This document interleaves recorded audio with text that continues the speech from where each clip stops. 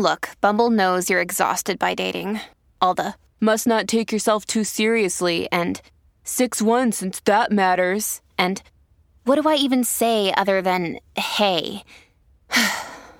Well, that's why they're introducing an all-new Bumble with exciting features to make compatibility easier, starting the chat better, and dating safer.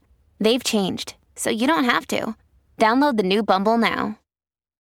When you need mealtime inspiration, it's worth shopping Kroger, where you'll find over 30,000 mouth-watering choices that excite your inner foodie. And no matter what tasty choice you make, you'll enjoy our everyday low prices, plus extra ways to save, like digital coupons worth over $600 each week. You can also save up to $1 off per gallon at the pump with fuel points. More savings and more inspiring flavors make shopping Kroger worth it every time. Kroger, fresh for everyone. Fuel restrictions apply. Your morning starts now. It's the Q102 Jeff and Jen podcast, brought to you by CBG Airport. Start your trip at CBGAirport.com. Yeah, those are your headlines in less than 60 seconds. And now that you've heard most of the day's news headlines, it's time for some of the news that didn't make the news this morning. Does your kid know what a postcard is or a floppy disk?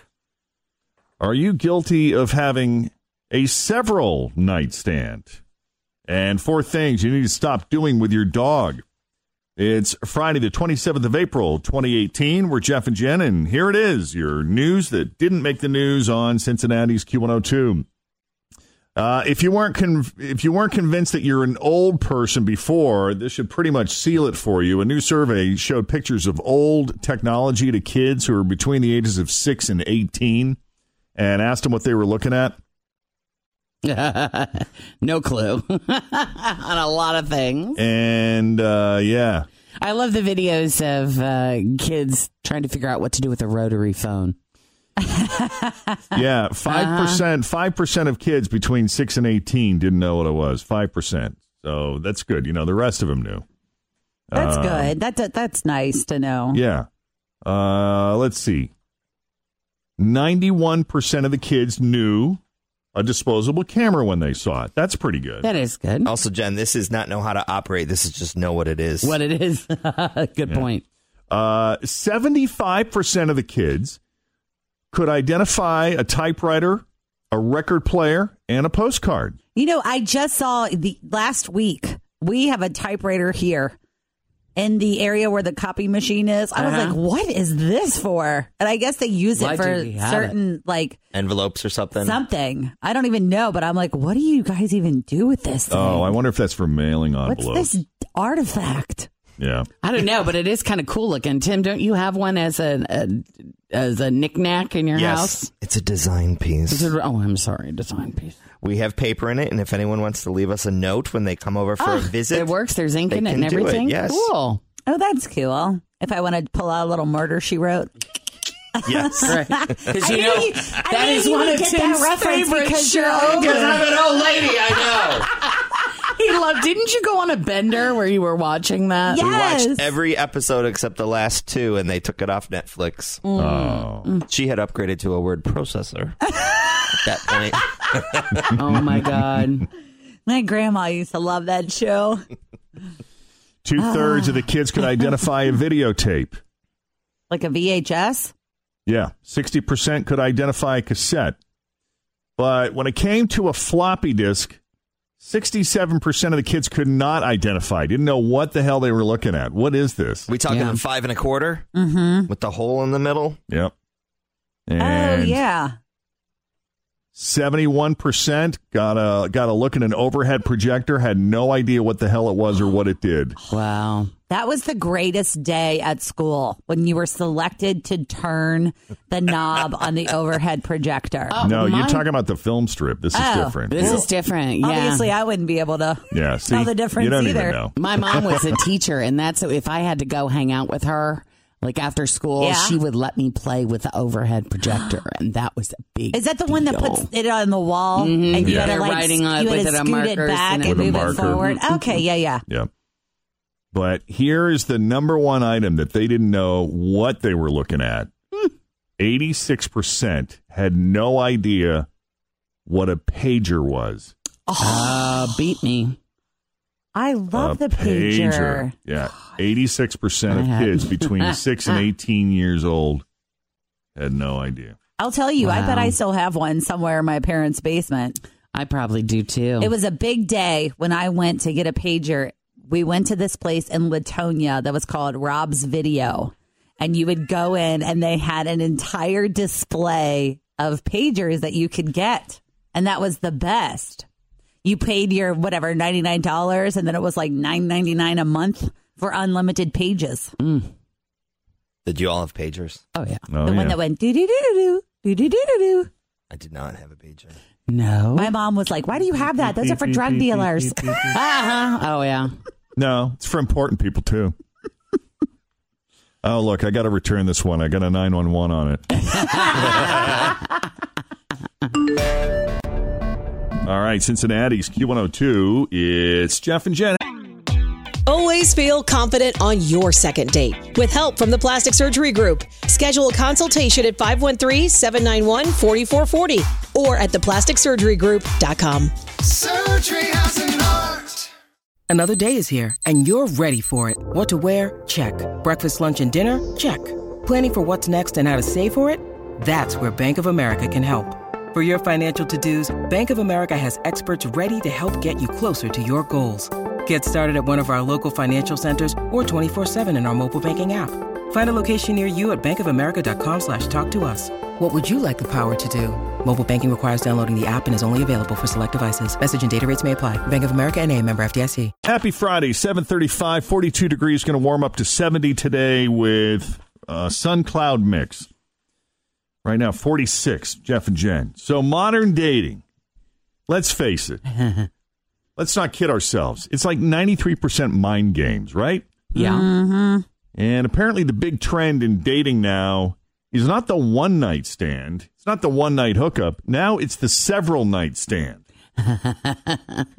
That's where you hang out with someone a few times a week, get it on with them, but you never define your relationship at all. Oh, yes. And I know a handful of people that are in that kind of relationship really right common, now. Isn't it? Yeah. So, you know, if you ask them, like, are you dating? No. Are you a couple? No. Neither? Well, both? No. Who knows? Mm-hmm. But you know, if you ask, it's going to ruin everything, so you don't. You just torture yourself. That's dating now. Can you believe that? I do believe it. I lived it.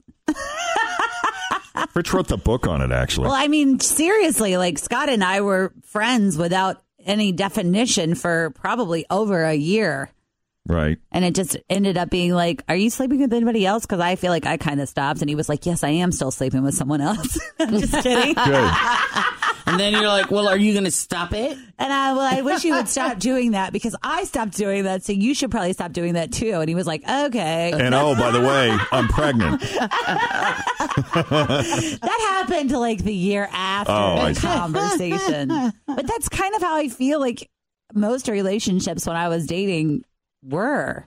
Yeah. I thought I was in a relationship. They thought they were not. Right. Isn't it weird how that goes like that? Yeah. Yes. Texting and driving is pretty rampant still, despite all the public service announcements and shaming. It drives me nuts. You always got to worry about people texting and driving now, no matter what time of the day it is. Someone driving you, driving near you is probably doing it. When you're coming up behind somebody who's weaving a bit, or you just know. Oh, my favorite is when they're sitting at a green light. Oh, yeah. And I see what they're doing. Oh, that just makes my head explode. Well, at least they're doing it when the car isn't moving. And they probably think, well, somebody will let me know if it turns green. Yeah, a new study just figured out when it's at its peak each day. A hands-free texting app called Drive Mode looked at the timestamps of about 7 million texts that were sent last year, and people were most likely to text and drive during the evening rush hour. Sure. And it makes sense because you're more likely to be texting about dinner plans or meeting up with friends at that point than I'm on the way. Than during your morning commute. But on average, we send around 7 text messages between 5 and 6 p.m. and about 6 of those texts per hour during our, 7 text messages between 5 and 6 p.m. and about 6 text messages an hour during the morning commute, which does not sound like a huge difference, but it does mean there's about 15% more texting and driving going on during your trip home than your drive to work. For whatever that's worth. Mm-hmm. You just don't feel like talking to anybody in the morning. Yeah. I've heard Jen mention a few times she's ready to move, right? Ready to sell your house. Well, I think about it. I mean, I love my house. I love my neighborhood. It's just more house than I need. And the drive is really long. Mm-hmm. I know. I was just talking to my buddy Rick last night. He's got a big-ass house in Melrose, Massachusetts. His daughter's grown. She's left the house. It's just him and his wife. And he says, we gotta get out of here. It's more house than we need. Want to cash in while the market's hot. Mm-hmm. I said, great. When you doing that? He goes, I don't know. Eventually. Yeah. Eventually. I think ready about how much work it's going to be. That's what he said. That beast. It's just, there are so many things that I haven't done. I've been in the house for 15 years. So it is due for a kitchen upgrade and probably the bathrooms, and I need new shutters, and the deck needs some work. Yeah, it's a lot of work. Plus, you have to get all that stuff together for showings. Oh, my God. If you can't walk through my basement since the flood down there. Yeah. I mean, it was bad before, but it's still, Well, you're just going to die in there, aren't you? His thing is that... curl up in a ball next week and just surrender. Well, his thing is that he's got a tree in his kitchen because it went plowing through his roof during the last nor'easter. Oh, really? So, well, that'll do it. He's got that to deal with. He has homeowners insurance. Oh, wow. And the insurance company will pay for it, but because there was so much damage from these storms, everybody's so busy. It's how you put it in the listing, so he could just call that true New England green living. Right. And Jen, you just put sell as is on yours. Jacob and Jen included. No, selling as is, which means you don't have to do anything. Right. Do they teach you that in realtor school, like how to cleverly word stuff? No. I feel like you lose so much money that way. You just make it up on your own? That's an art. Oh, yeah, you do. But I'm just being realistic. But he made the point, and this is what a lot of people say, that the vast majority of us would rather keep on living in spaces we hate just to avoid having to pack a bunch of boxes and carry a couch. That's the thing, as I don't hate my house. I love my house. And I'm tired of driving. 67% of people say they would definitely or probably move if it wasn't such a hassle. And they legitimately don't like where they live right now. Wow. Yeah, I'd get out of here if I really hate where I live. I'm too... See, Jeff, this is the smart overwhelmed thing. to move. Well, you move so often. I mean, we've been here 15 years. How many different places have you lived? Let's see.